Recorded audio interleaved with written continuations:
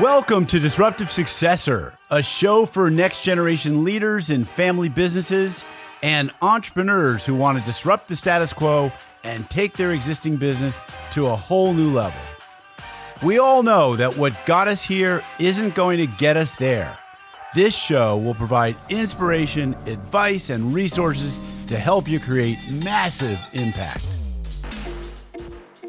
This podcast is sponsored by myself, Jonathan Goldhill, and my company, the Goldhill Group, where we provide coaching for growing companies. I'm Jonathan Goldhill, and my purpose is simple: to guide entrepreneurial leaders in family businesses towards more freedom and fulfillment. I want entrepreneurs to get clarity around the changes that will make them and their businesses more successful so they can experience the same freedom I've enjoyed in my life. Our proven practices challenge business owners to think differently about their business and how they're running it, and quite literally become game changers in our clients' companies. Learn more at thegoldhillgroup.com website, where you can schedule your free strategy session.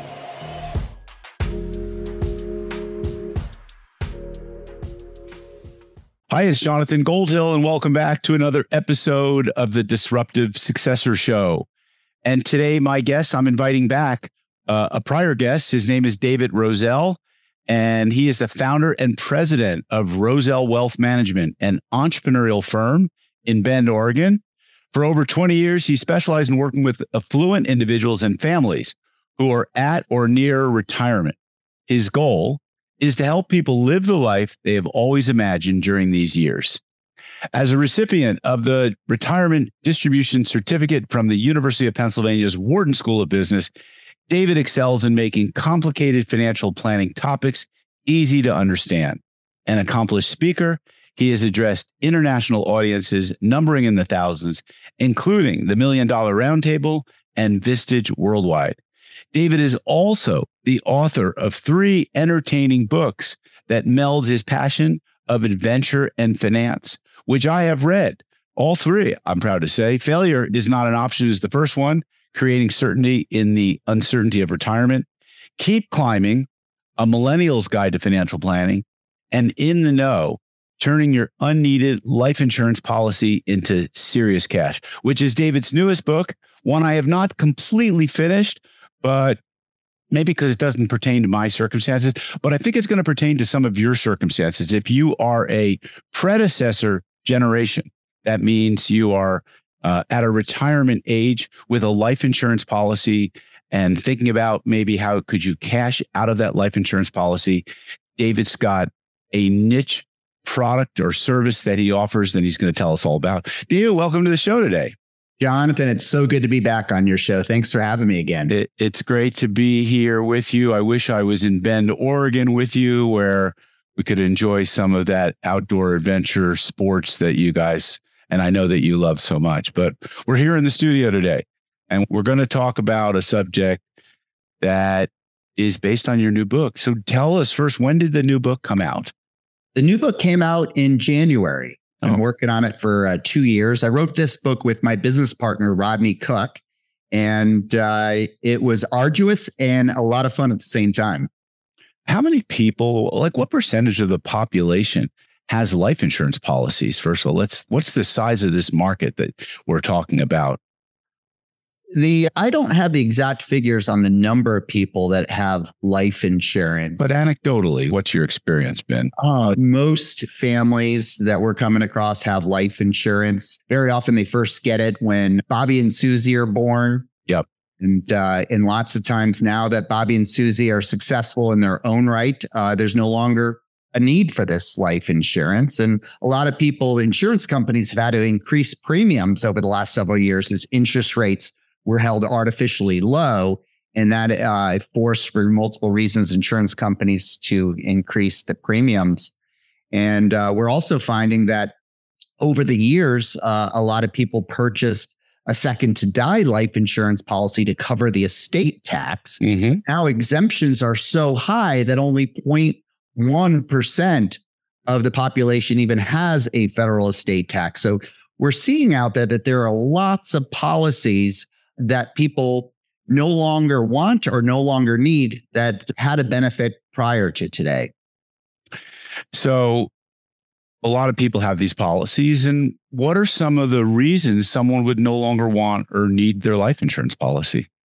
In summary, lots of times premiums have increased so much that they're no longer affordable. Let's say you have a business partner. Very often there's buy-sell agreements and they're using life insurance in case something happened to one of the partners. And now that business is sold and that insurance is no longer needed. We're seeing it when children are no longer dependents. And again, when it comes back to the estate tax, shockingly, Jonathan, up to 90% of life insurance policies never even pay a death benefit. Instead, they expire, they lapse, or they're just surrendered. Some of the stats I do have for you is each year, more than $112 billion in life insurance is allowed to lapse or is surrendered by individuals who are 65 and older. And that's 112 billion with a B. That's crazy because when you think about it, life insurance is a capital asset and has a significant value. And I don't imagine it shows up on anyone's balance sheet. I guess when they're filling out a financial statement, which has a personal balance sheet, they put it on there, but probably it gets overlooked a lot. And so what are some of the options people have when deciding what to do with a life insurance policy? Obviously, one of them is to continue paying on it till death do them part. What are some of the other options? And let's talk about that one too.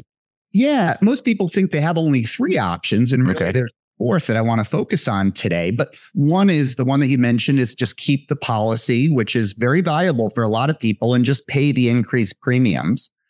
Number two is to decrease the death benefit to make the premiums more affordable. And this really works well when there still is a need for life insurance, but it's hard to make those premium payments. And the third is to let the policy lapse, which is one of the most common ones, and just take any potential cash value out of it. But now there's a fourth option. This is an option that most insurance companies really do not want you to know about. It's relatively unknown, and it's very powerful when it's used for the right people at the right time in their life for the right policies. And you had mentioned, Jonathan, that life insurance is a capital asset, and most aren't aware of that. Of course, your home, your automobiles, your boats, your investment portfolios, real estate, and even your business interests are all capital assets. And in reality, life insurance is also a capital asset, an asset that often has significant value. And that most people probably don't recognize. You see a lot of financial statements in your practice, I'm sure, because you're needing to look at the totality of someone's financial picture. And I would imagine many of people don't even put it on their balance sheet, their personal financial statement, as a capital asset. So there are a lot of misconceptions about selling life insurance policies. And the biggest one being that you could get a cash settlement, or would that be it? Yeah, most people are not aware. As a matter of fact, 90% of financial advisors statistically aren't aware about these life settlements. And even when they're an appropriate fit for a policy owner, it's important to keep in mind that they're complex transactions and they require a team effort in a fair amount of time. And unlike purchasing, say, a life insurance policy when you start out, which may take just a few weeks to obtain, to sell a policy and do it right takes time. It could take 4 or 5 and sometimes 6 months to do. But one of the biggest considerations when debating whether to sell it is likely how much you're spending on the premiums and whether the policy is still necessary. Yeah, I read that in your book, which I'm holding up. And I was really surprised that it took so long. Why does it take that long? And how does one go about selling a life insurance policy? Yeah, it is a complex transaction and it's putting it out to bid. And it's first of all figuring out if the policy is marketable. And a lot of that depends on one's health and life expectancy. And then it's putting it out to bid. So a lot of people aren't aware. They may have heard about life settlements, but really aren't sure what they are. And really what it is, it's the sale of an existing policy, often to institutional investors. And these investors can include pension funds, hedge funds, banks. and the policy is put up for sale more than its cash surrender value and less than the death benefit. And the policy owner sells the policy in exchange for a lump sum cash payment. And once the policy is sold, the buyer of that policy actually becomes the owner, and it's now their responsibility to make all the premium payments moving forward. And what happens is these institutional investors purchase thousands of policies to diversify their holdings.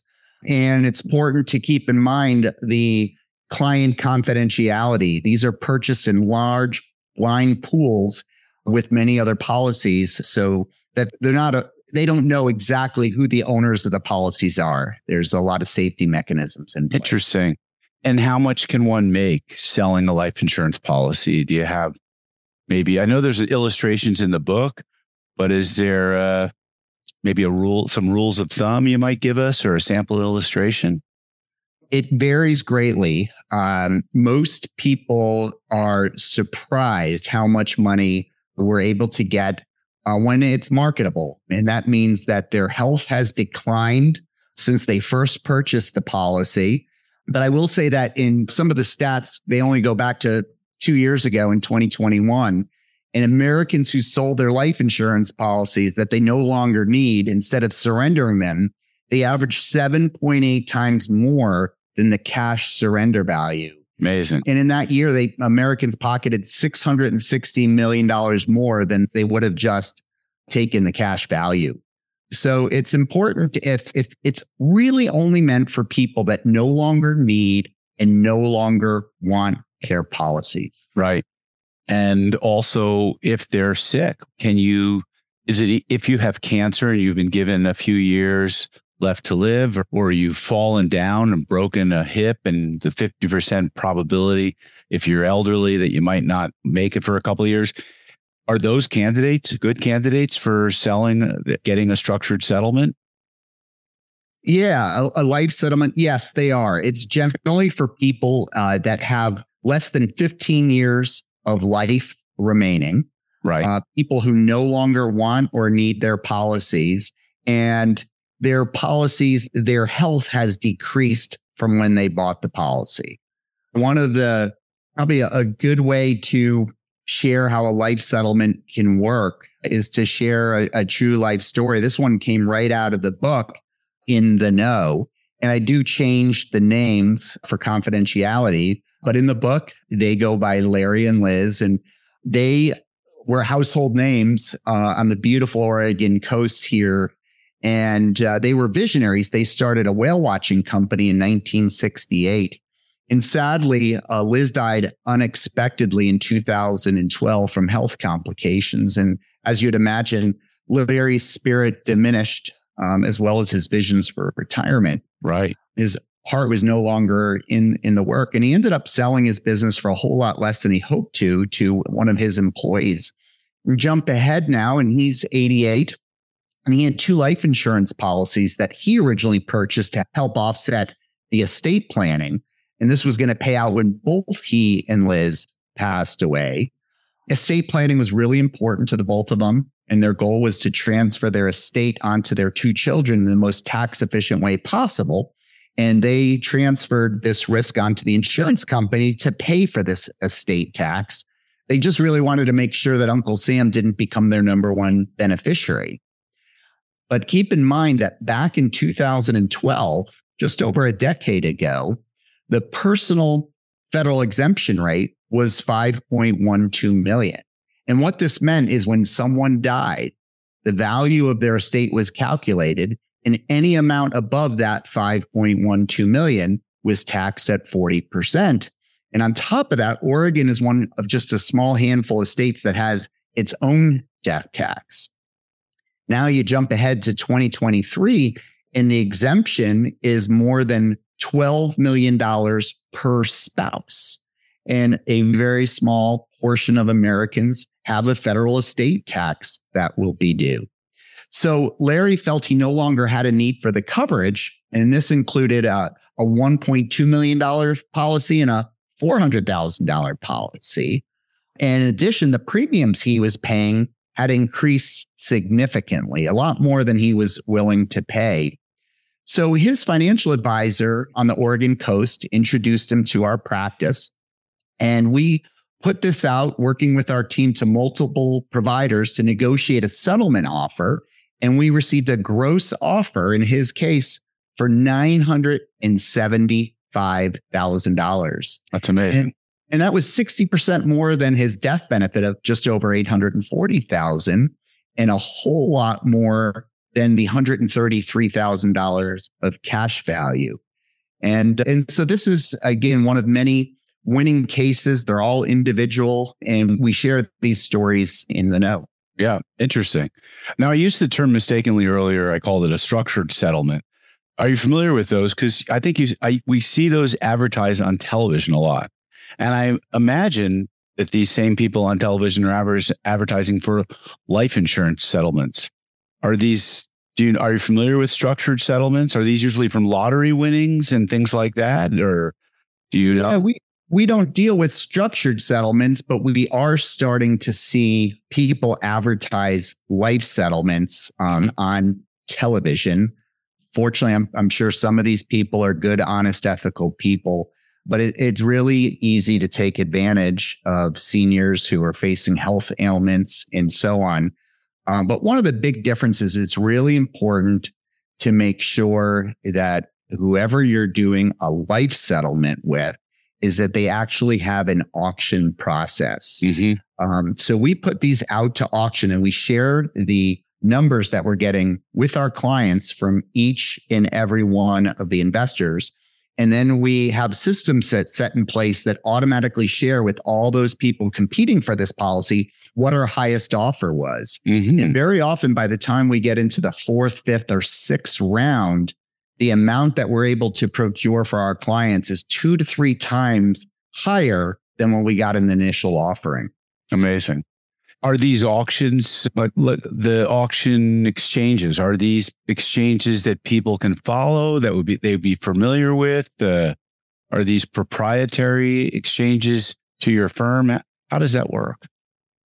Yeah, good question. So we work with our independent broker dealer called Outmark Securities. They are the first and the only company that voluntarily treats life settlements as a security, which means they're intentionally putting themselves through a lot more scrutiny because there's so much opportunity for things not to go right and to take advantage of people. And so what they've done is they've created a market. There's about 15 main vendors of people that bid on these, and they've created this whole auction process with transparency being number one. Amazing. So David, take a moment and tell us about your practice a little bit. We had you on for a prior episode. I don't remember which number it was, but where we talked about your book, Failure is Not an Option. And I've heard you speak at a Vistage group. Give us a thumbnail sketch about what those talks are about, what that book is about as a refresher. Sure. And one of the best ways that I can explain what it is we do is you love the story about the mountaineer, and most people believe that when a mountaineer is leaving, say, climb Mount Everest, that the goal is to get to the top. But the reality is that is never their sole goal, because 80% of the accidents and the deaths happen on the descent. So it's the second half of their journey that takes the most amount of risk and needs the most amount of planning. And what we share with our audiences and our clients is when you hit the financial summit, which means your first day of retirement and the last day that you're contributing to your IRAs and 401ks, and now you're going to be living off of those assets for the next 2, 3, and sometimes 4 decades, that it's the second half of the financial journey that also takes the most amount of risk and needs the most amount of planning. And I really believe that it's the financial planning and the financial strategies that get you to the top are very different than the ones needed to get you down to the base of the financial mountain, which is really another way of saying living your life with peace of mind, financial independence, and never outliving your resources. So the focus of our practice is helping successful people that have accumulated some wealth get down the financial mountain alive. Another focus of our practice hopefully they're finding us 2 to 3 years before they sell their practice, is helping them when we have enough time, really mitigate the capital gains tax from the sale of their business, and eventually, hopefully, zero out the estate tax and really make sure Uncle Sam doesn't become their number one beneficiary. And then the third avenue that we focus on is when people are in the second half of their journey, they had life insurance for a key important reason, but they no longer need or want that policy. We will share with them the 4 options that they have. And when and if the 4th option of selling that policy as a capital asset makes the most amount of sense, we will go through that whole process with them and help them. It's great. All right, let's wrap up with a couple of questions off topic here. We were talking earlier, you saw the books on my bookshelf. You saw the Traction book by Gino Wickman with the Entrepreneurial Operating System. I'm talking quite frequently about a playbook and the importance of having a business operating system and helping my clients put some kind of a business operating system into their company. I know that you're doing that in your financial management practice. What has that program meant to your business?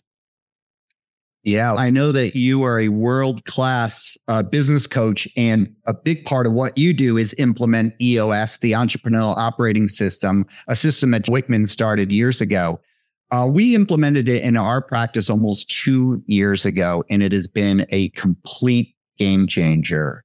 It started out with figuring out what our 5 core values are for a practice, and every decision that we make going forward, whether it's hiring, firing, bringing on new clients, has to support our 5 core values. And it's just an organizational structure that holds us all accountable. And it really has been a game changer for us at Rosell Wealth Management. That's fantastic. And you are off on a trip. You have a little vacation plan. It sounds like you're coming down off the mountain in Bend. Where are you headed and what are you looking forward to next? I did come off the mountain yesterday. The last day of April, we're still skiing here on a 100-inch base after this past winter, and it's beautiful. But I have my first international investment conference in Puglia, Italy, in southern Italy. Haven't been to Italy since I was a junior in college. And Heather and I are so excited to get to Italy. We have a 6-day conference. And then because of things like Traction and EOS in setting up systems in place with really an incredible team here at the office, we decided to spend another 2.5 weeks after the conference touring. We're most excited. Fantastic. All right. Final plug for you. I know you're offering copies of your book, In the Know, Turning Your Unneeded Life Insurance Policy into Serious Cash. That's a giveaway. How do people get a hold of it? Yeah, like we discussed earlier, any of your listeners, I am happy to get a copy of this book in their hands. They can probably best reach me at david@rosellwealthmanagement.com, all spelled out, and Rosell's ROSEL, wealthmanagement.com.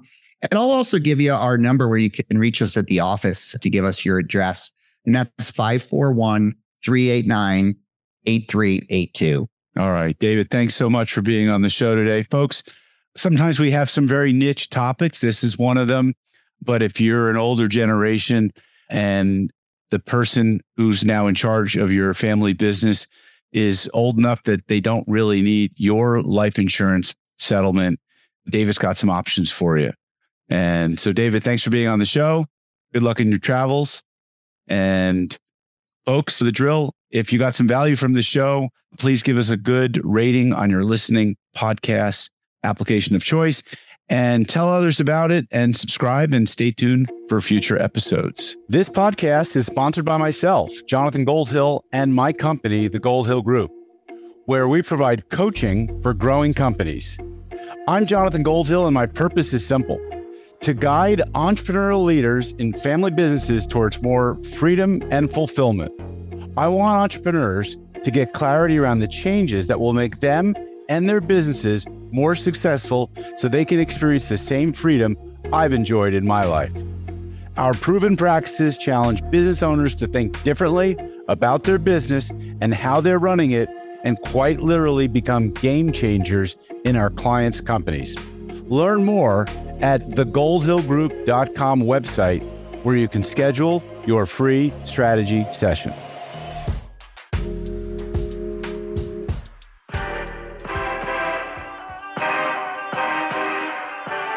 Thank you for joining us on the Disruptive Successor Podcast. If you enjoyed today's episode, please subscribe, review, and share with a friend who would benefit from the message. If you're interested in picking up a copy of my book, Disruptive Successor, go to disruptivesuccessor.com.